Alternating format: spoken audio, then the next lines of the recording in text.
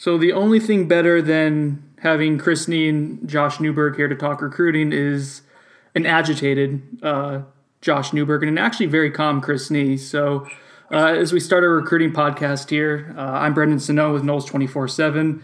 Joining me is the tandem of Nieberg, I guess, as you guys. How did the whole Nieberg thing begin? When did that tandem start? I guess about 4 or 5 years ago when I came over and joined forces with my favorite Jewish brother. So we have Nieberg, and that's Chris Nee's voice that you're hearing. Both of them are joining me over Skype, so if the audio is a little wonky, apologies. And the big news of the day before we start getting into recruiting here is that Josh Newberg cannot find his headphones anywhere. It's been about a 20-minute process to get him onto the podcast here. And fair to say a little bit on tilt right now, Josh? Is that accurate? Yeah, I'm trying to keep it between the lines here for this non-explicit podcast. So I'll just say that I have a big issue with losing headphones, and the last, I'd say, hour and 15 minutes has just been pure hell for me. So you guys are lucky to have me. Let's just put it that way, because my computer almost got tossed about 15 minutes ago. So you hear that? We are lucky to have Josh. How things have changed. Like 2 weeks ago, he was wanting to be on the podcast. Now he's been on it once. It was a huge hit, and now we're lucky to have him. So this is how expectations are weighed and changed in life. I get a little irrational when things don't go my way, and let's just say I'm here. Let's go, guys. All right. You are allowed to. We're gonna be positive from here on. All right. You are allowed to curse. Like I think we established that last week, and nothing happened. So I mean, let's keep it stuff that would be on Comedy Central, maybe like in the 10 o'clock range. But you are allowed to drop a couple bombs there. I'm not going to, though. I'm not going to do what everybody thinks I'm going to do. All right, good. All right, so let's get into it, guys. There's a ton of recruiting stuff to talk about. Some kind of backtracking a little bit, going back a week. Some going forward. We're recording the recruiting podcast here on.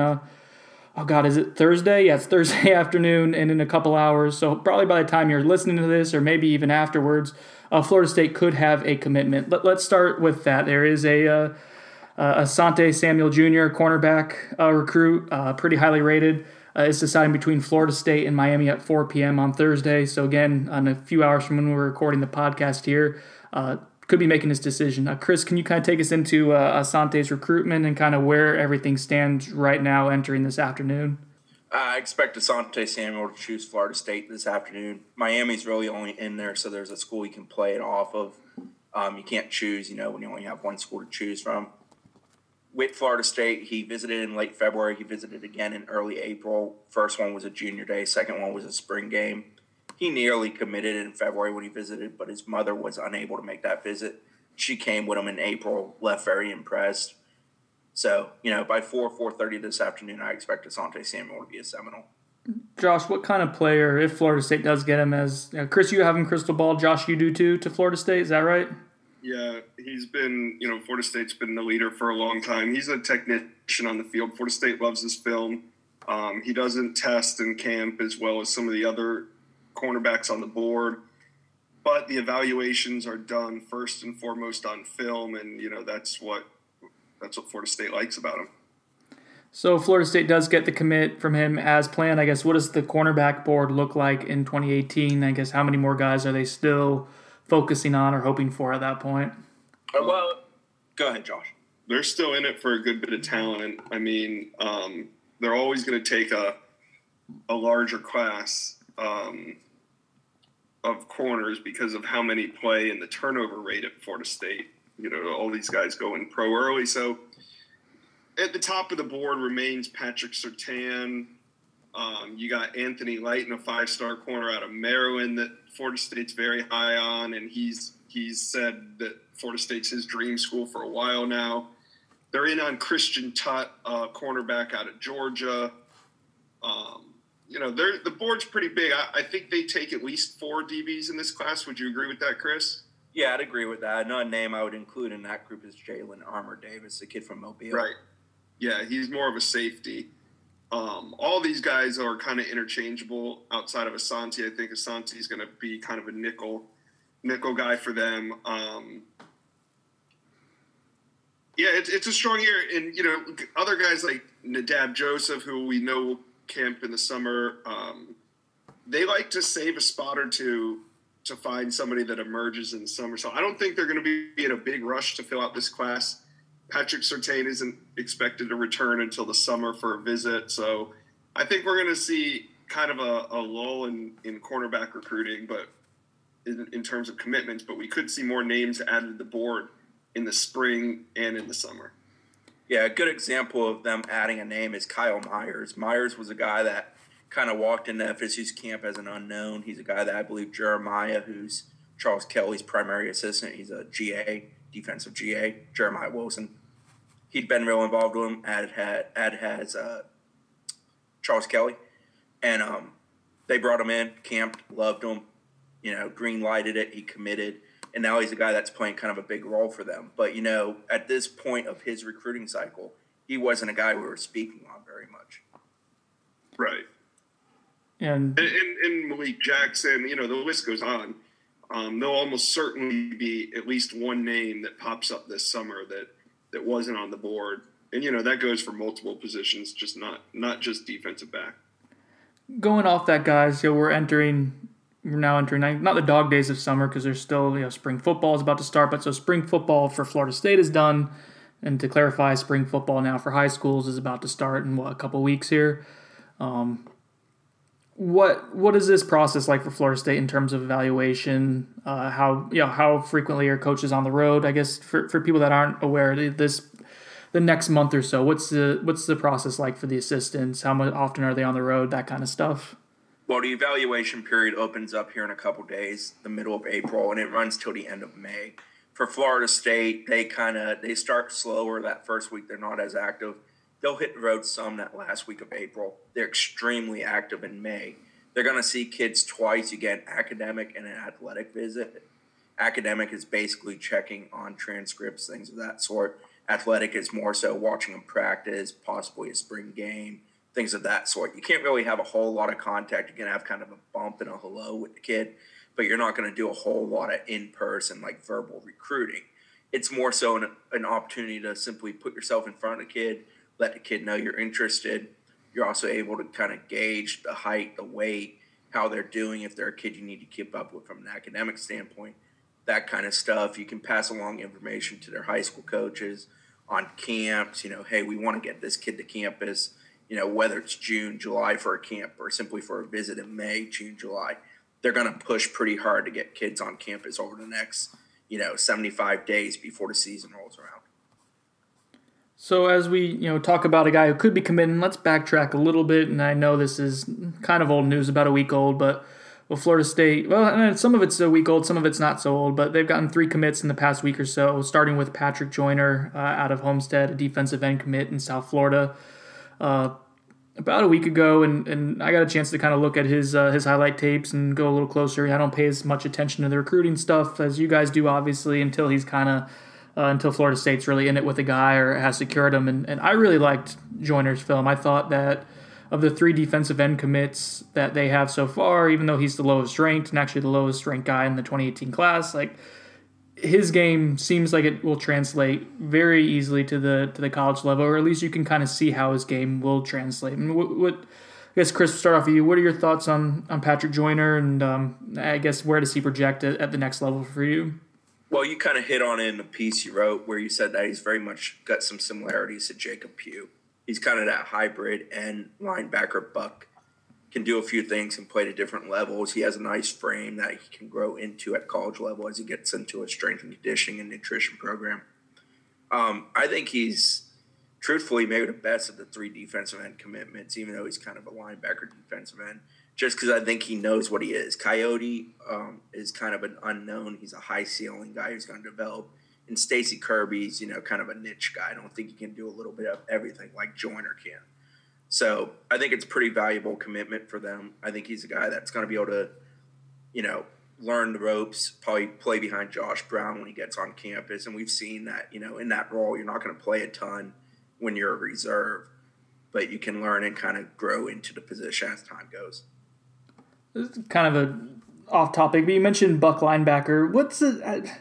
What What's the difference at this point in FSU's scheme and terminology between Sam, Jack, and Buck? I feel like we use them interchangeably because it defines like a hybrid guy. But what, Jack linebacker is like a bigger defensive end, or I at this point it seems like even the coaches kind of when Jimbo talks he uses it not interchangeably, but the difference between who plays there seems kind of indiscernible at this point to me. Well, I think Sam and Buck is basically completely interchangeable. It's basically one and the same. With Jack, I think he's a little more of an edge setter, more of a bigger body kind of guy. I don't really view FSU as using the Jack compared to like Alabama. Like I don't think they have guys that fit that role like Alabama does, but they clearly like kind of a Buck defensive end. Who's a guy who can speed rush off the edge, can drop into pass coverage, can play against the run, can kind of be a jack of all trades and do a little bit of everything. Yeah, they tried to do infuse Jack into their defense, have that bigger stand-up outside linebacker when they first went to the Alabama-esque defense and wasn't super successful. And then we have like Chris Casher covering guys 15, 20 yards downfield, and that didn't seem to work out too well. So anyways, I like Patrick Joyner, and I thought that he, again, there's something to be said for a guy like knowing what he is as a player. Chris, like you said, he's kind of comfortable in his own skin and knows exactly what he is as an edge rusher. Josh, what do you think the defensive end kind of board looks like at this point? Are they set with the three they have, or is this kind of still Florida State going to continue to load up on these type of interchangeable edge rushers?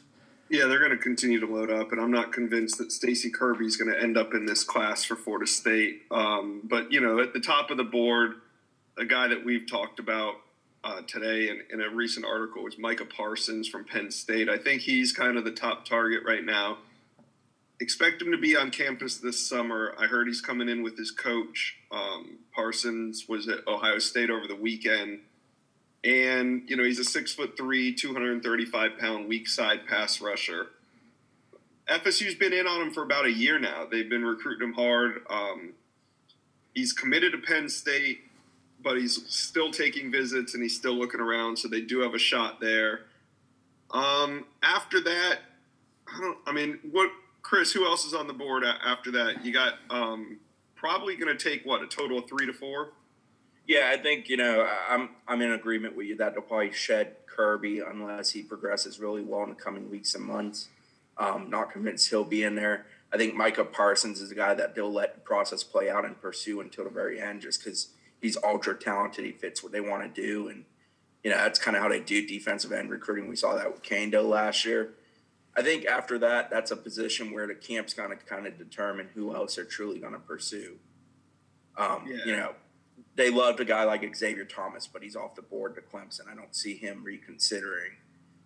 The other two guys that they've offered that haven't committed at strong side, they're not really in a position with. One name I think is worth knowing is Nick Bonito. Not convinced he becomes an FSU target, but I think he's a guy they'd like to see get on campus. He hasn't been there yet, to my knowledge, this year. He didn't make it in February. He didn't make it for the spring game. So he's a guy I think they'll give a look to, and they'll probably keep pursuing Justin Maskell. I think Benito's smart if he stays off campus, because if he comes on campus, I don't think FSU is going to offer him. He just doesn't have the size. I saw him down at Nike, and I just can't imagine Florida State recruiting him. I mean, with Joyner, he's a bit undersized, but he makes up for it in length, whereas Bonito's about 6'2", and I just. We've seen what Florida State likes to recruit, and something about his style of play. I just ultimately don't see FSU pursuing him. But I agree with what you said. I think they're in a position where they're going to slow down defensive end recruiting and find somebody new in the spring and the summer. But how Florida State recruits. I mean, we say that Xavier Thomas, it doesn't look like they're going to get back in it, but we would have said that after Kando committed and right. And a lot of these guys. So, but I agree with you. I mean, I have no reason to believe that they'll be back in it for Xavier Thomas, but just the way that they recruit, you can never count that out totally. Yeah, FSU is a team that they're not going to beg a kid, but if a kid has a second season of recruiting, a commitment has a second season of recruiting, they'll throw their hat right back in the ring if it's a kid they value. I think Xavier Thomas and Justin Maskell are two committed defensive ends that definitely fit that definition. If they, kind of loosen up on those Clemson commitments, I think FSU will be right there to try to flip them. And, the staff is going to be hitting these back roads of Alabama and South Georgia and in the middle of the state, Florida. They're going to turn over some rocks and find some new targets. So I wouldn't be concerned about the defensive board at all right now, the defensive end board. All right, so that transitioned us to a couple more commitments. It was a busy spring weekend for you guys, for sure. It was busy for me covering the game and doing some of the stuff afterwards after Saturday's spring game, but you two had your hands full covering recruiting and kind of hanging out by the Bobby Bowden statue. I saw Chris on the field shaking hands with players and meeting all kinds of guys when we were up in the press box finishing up stuff. So busy, you guys were everywhere. Kind of take us through the spring weekend for you. 2 commits, maybe you guys get into that, but just basically what the whole spring day was like for you from beginning to end in terms of coverage for you. It was about 12 hours. I mean, kids started arriving around 9 a.m. and kids weren't done until about 8 p.m. So 11 hours of, keeping an eye on who stepped on campus. They did a really good job of getting a lot of kids. With the 7-on-7 event in town, some kids came by themselves on their own. Some of those teams even visited, but there's rules that don't allow them to meet coaches and things like that. Like, for example, after the game, Cam Newton's team went out on the field at Doak, kind of looked around and walked around the stadium, but they weren't able to meet with coaches and stuff because of NCAA rules.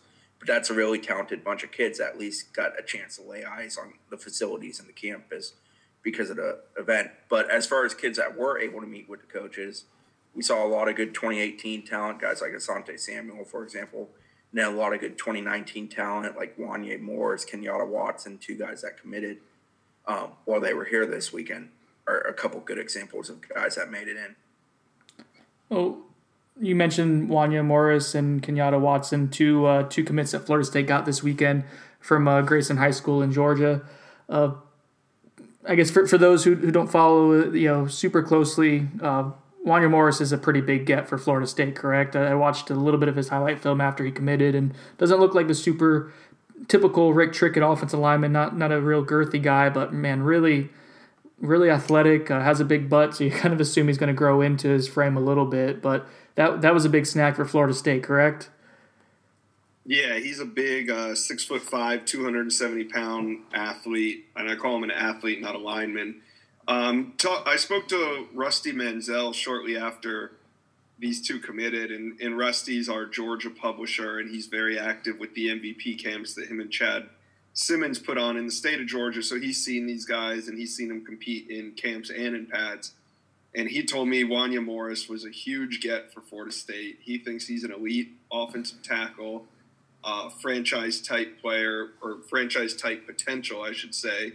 Because Rusty, he told me this is how you want a soon-to-be junior to look. You don't want 6'5", 305 pounds heading into his junior year. That's bad weight. So you get 6'5", 270. He's going to grow into being a franchise left tackle, and then you pick up Kenyatta Watson, a safety at 6'2", 180 pounds. 2 great commitments and two guys that are influential with some of these kids in Georgia for 2019. Yeah, what is the fallout, or fallout may not be the right phrase, but what's the ripple effect coming from these 2 guys? You mentioned the impact that they may have with other Georgia players. So you get the guys from Grayson, but that may have some inroads or may lay some groundwork for other recruits down the road, correct? Yeah, I'll let Chris kind of explained it to me a week ago. I knew what was going on. I didn't fully understand it, but Chris explained it to me. So go ahead, Chris. Come on, Nee, lay it on us. Well, in Georgia, there's a whole True 19 movement. True 19 was a group of 2019 prospects from the state of Georgia that played an all-star event against 2019 prospects from Texas. Grant Gunnell is a good example of a Texas kid that was involved in that game. Jalen Curry is another good example of an FSU target Texas kid that was involved in that game. From the Georgia perspective, all those guys talk. Kenyatta, Wanya, Ronald Tompkins, Owen Popo, Jay Sean Sheffield, and the list goes on and on. And, a lot of those guys I just mentioned are major FSU targets. So to kind of get the ball rolling with that bunch, you can kind of lay out a map for FSU to do a really good job in the Peach State in 2019. And, let's be honest, FSU hasn't recruited Georgia fantastically in recent years. But if they're able to pull off what they're working towards in 2019, they can get, 5, 6 of the nation's best players and a handful of other guys that will help them win a lot of football games from the Peach State. And once you lay groundwork like that, it makes recruiting future classes from that state easier. Because, something a coach told, I think he said to me and Josh one time a few years ago, it's real easy to recruit the next kid that reminds you of a former kid. For example, if you're dealing with a kid from Georgia in 2020, but you have a kid on campus from 2018 from Georgia, those two can relate. It makes the job of recruiting the future kid a lot easier. So I didn't know that perception's out there. Florida State hasn't done necessarily a great job recruiting Georgia, because I always kind of assumed that Georgia had been kind of kind to Florida State over the years. Has that fallen off some? Yeah, they got Leonard Warner last year. That was an excellent kid. Yeah. They have a few others on the roster from there, but I think it's fair to say in the last 2-3 cycles, they've struggled to some degree in that state. Some of that is Alabama and Auburn have been going in there. Clemson also does a good job in North Georgia. And, of course, Georgia, when Kirby Smart came in, kind of got the new coach bump. So it was kind of a tough road to hoe to go up there and pull some kids out. But, I think we've seen a healthy turn of the tide with momentum for FSU in that state with the 2018 and 2019 classes. But it's really simple. If you even take a step further and figure out why this is happening right now, and I saw a lot of fans on both the Florida State and the Georgia message boards trying to figure out why this is happening. And it's simple. We always say this, recruiting lags. People think in 2013 when Florida State won the national championship that over the course of the next 3 or 4 weeks they were going to land all the recruits. But that's not really how it happens. You develop your teams at a younger age, the team that you root for growing up. And right now, think about what happened 4 years ago when Florida State won the national championship. The kids that are making these decisions right now were 12 and 13 years old. So, of course, that they grew up on Jameis Winston. That was when they were impressionable and young. And it was the same thing with the Tebow effect. The Tebow effect was 3-4 years down the road. We're interviewing kids, and they're saying, we ask them, why? Oh, what do you like about Florida? Oh, well, Tim Tebow, and they won, and they did this, and they did that. And even if kids don't want to admit it now, this is why all these kids in Georgia, that's why Florida State has their attention. Because when they were younger and when they were impressionable, Florida State was making their run, and Jameis Winston was the king of Florida. So you look at it now, and these are just some of the benefits of what happens when you win a national championship. Yeah, it's also a matter of recruiting in the long game. Kenyatta is a guy who's been on campus a lot in the last, 15 months. Him and Owen came over last February. They came back this February. And then, of course, Kenyatta came again for the spring game and committed at that point. So it's not like FSU just started recruiting some of these guys. They've dealt with a lot of these guys for a year plus. Even though they're 2019 prospects, they've been invested in recruiting them for over 12 months. Wanya came in February, got offered, came back in April, commits. So it's not like any of this is instantaneous, spontaneous commitments. These are things that work has been put in on. I believe FSU made a concerted effort to get better in Georgia over the last 18, 24 months. Some of that is really good upcoming talent. The 2019 class in Georgia is a pretty special crop. So I think you make an extra effort when you see that kind of talent in a state. And that was true when FSU found success in Alabama. There was a really good crop coming up led by a guy named Jameis Winston, but you had other really good talented players in that state. And FSU made a solid effort over multiple years of getting in and building strong relationships in that state. And it paid off with some great commitments who helped them win a lot of football games. So it's another example of FSU knows how to kind of set up a playbook for success in recruiting. Chris Casher was a 5-star recruit from Alabama. How crazy is that in hindsight? Yeah, he was supposed to be good. Never happened, but he was. Yeah. I remember, to Josh's point about the how it can take a couple of years. Jimbo Fisher said this on record a couple times immediately after they won a national championship, that the bump they were expecting to get on the recruiting trail wasn't really going to be felt until a couple years down the road. And we've kind of seen that come to fruition. They've always recruited well anyways, but they've been able to kind of expand their brand and go beyond what their normal maybe radius and baseline has been.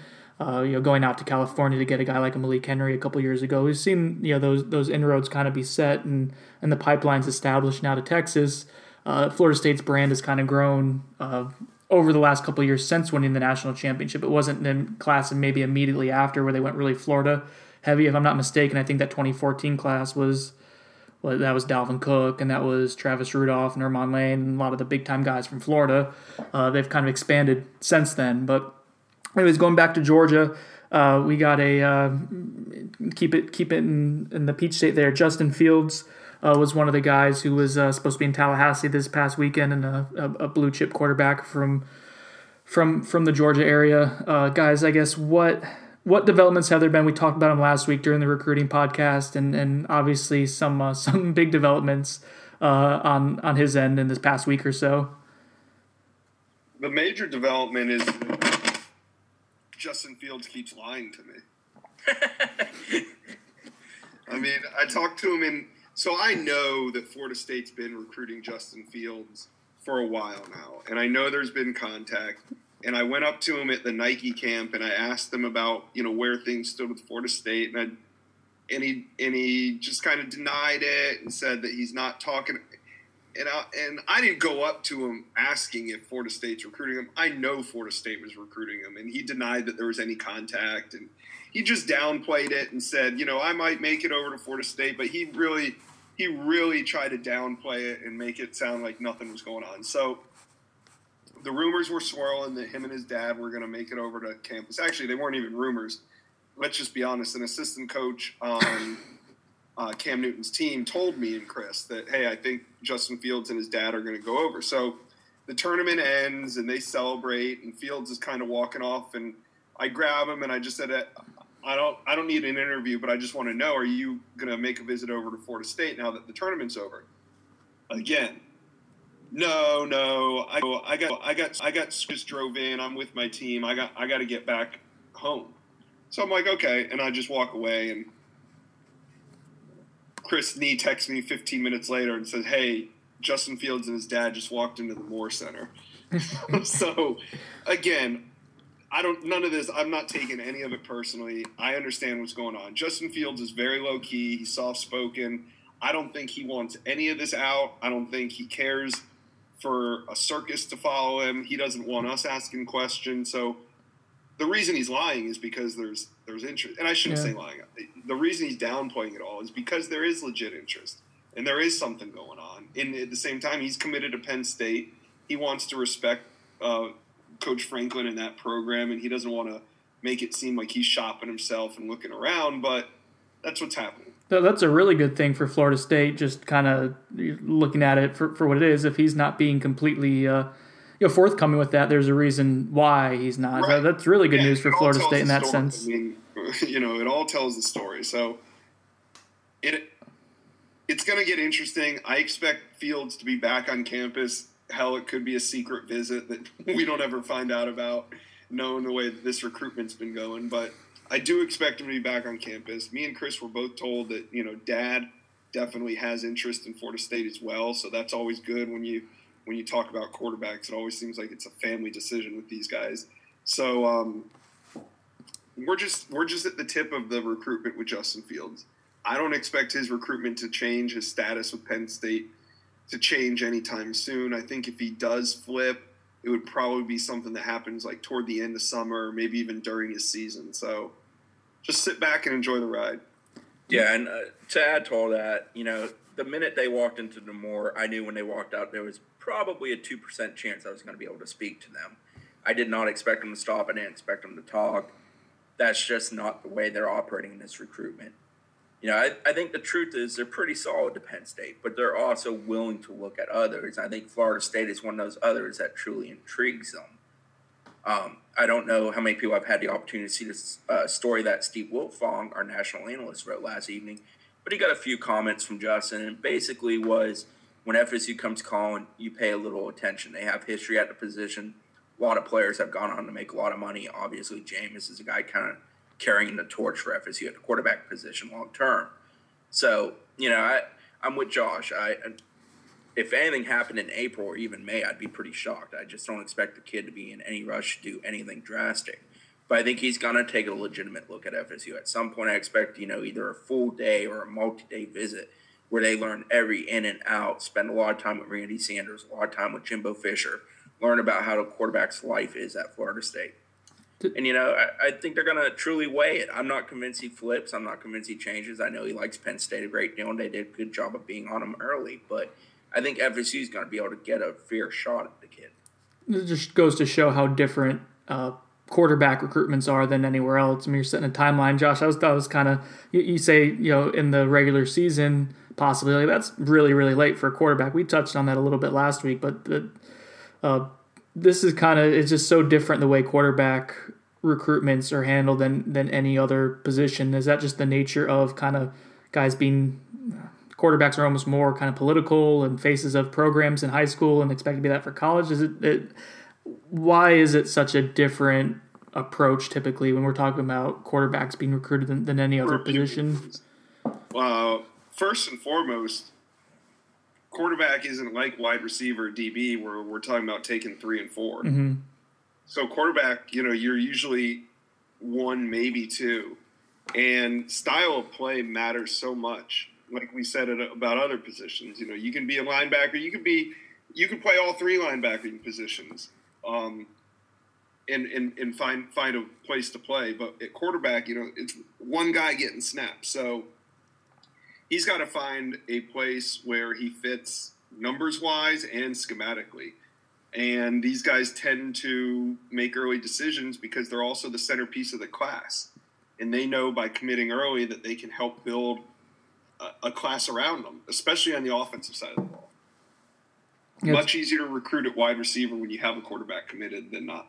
You can interchange guys. It just seems like there's a very CEO kind of feel to most quarterback commitments. And like you said, they kind of represent the rest of the class.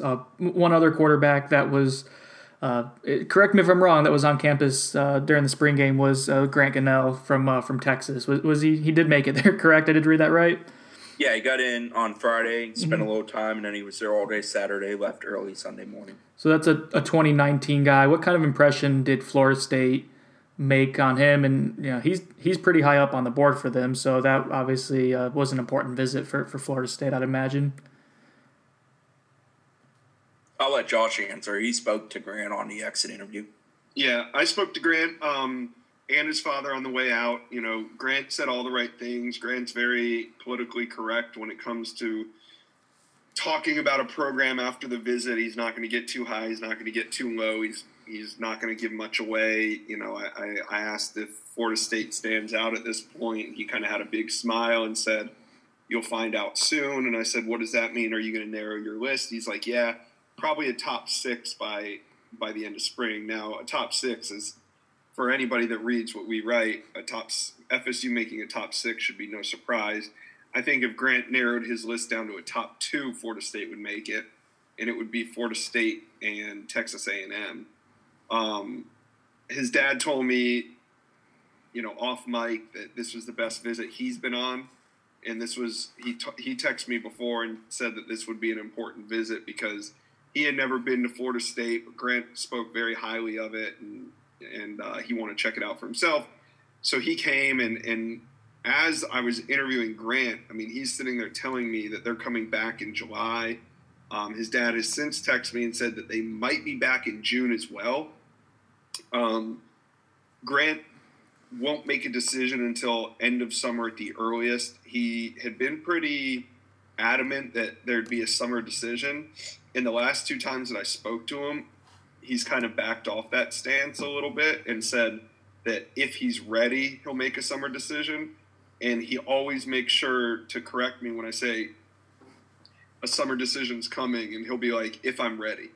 So I kind of feel some hesitation beginning to set in, but if he makes 2 visits to Florida State this summer, I think that bodes really, really well for the Seminoles. And if those 2 visits do happen, I think he does commit in the summer. But another thing to know on Gunnell is that guys like Jalen Curry that were part of the True 19 game, played with Grant, real good friend with Grant. Jalen's never been to FSU, and yet they're arguably his top 2 schools with Texas A&M. So he's a guy that's kind of danced around it, but in some ways said he would like to play with Grant at the next level. So I think that kind of indicates even further that this is kind of a 2-horse race right now. There might be other schools that he's looking at, but A&M and FSU have definitely done something to kind of stand out with him. Yeah, he won't admit it, but I will. And if a guy from Texas is coming to Florida State twice in a couple months span, that's probably pretty telling too. Not necessarily an easy trip. Yeah, right. And he was on campus last summer for camp as well. So yeah, he came with his coach, and his coach was tied to Maven Saunders when Maven played ball over there too. So there's some pre-existing ties for FSU with people close to him as well. All right, so that's good news for Florida State. It's been a very productive last week. Both sides of the Nieberg duo have certainly earned their paycheck. Maybe Josh can use some of that to go out and buy some more headphones that he can eventually lose. Man, why you got to bring that up? Sorry, I want to leave you on a high note and just kind of have you stewing for the rest of the day. Is that okay? I am stewing. Let me tell you, when we were about to go on, I almost canceled. I'm not in the right mindset. Very pouty. We're doing this on Skype and or I guess technically Google Hangout, but Josh is kind of laying in his bed right now with his head on his pillow and very diva-esque right now. Chris Nee's also in his bed, but more kind of in tune with leaning forward to the computer. This is just an interesting body language right now. Yeah. We're doing the Big 3 Roll-Up podcast tonight, too. So Ooh. Double pod duty for me today. Josh is all about first world problems, dragging them down. I just take it all in stride. You guys both have immaculate-looking pillows and comforters going on, too. It looks very cozy on the other side of my computer here. This is how we recover from being outside for 30 hours straight on Saturday. You know what? You actually don't know if Chris and I aren't in the same bed. Chris laying at the foot of it and me laying at the I can confirm we're not in the same bed. The lighting's very different. No, I don't. It doesn't look like it's the same bed. But maybe someday we can get you guys both in the same king size doing a podcast. There, it'd be a very interesting podcast. The whole 247 team just does the podcast sitting in bed. Ferrante recorded his from our football one podcast the other day in a beanbag, I think. So we're always kind of finding interesting ways to record the podcast. Beanbags. Stopping that, man. He's a machine. Correct. So, any other recruiting stuff, guys? Before we log off here, I think we've touched on pretty much everything that's happened in the last week, and I guess the stuff for. Immediately, this will partially be obsolete in the next couple hours, so please listen to us before 4 p.m. I think next week we should maybe take like 5 questions because it's kind of hard to make sure we hit on all the topics that people want to hear about. So maybe at the end, after we do our rundown, maybe take 5 questions from the message board. Interacting with the audience, that's a good idea. Yeah, I mean, for example, I guarantee one of the first responses to this week will be, why didn't you guys talk about Taraja Mitchell? Are we not getting Taraja Mitchell? We can talk about him right now. We can go for Mr. Mitchell.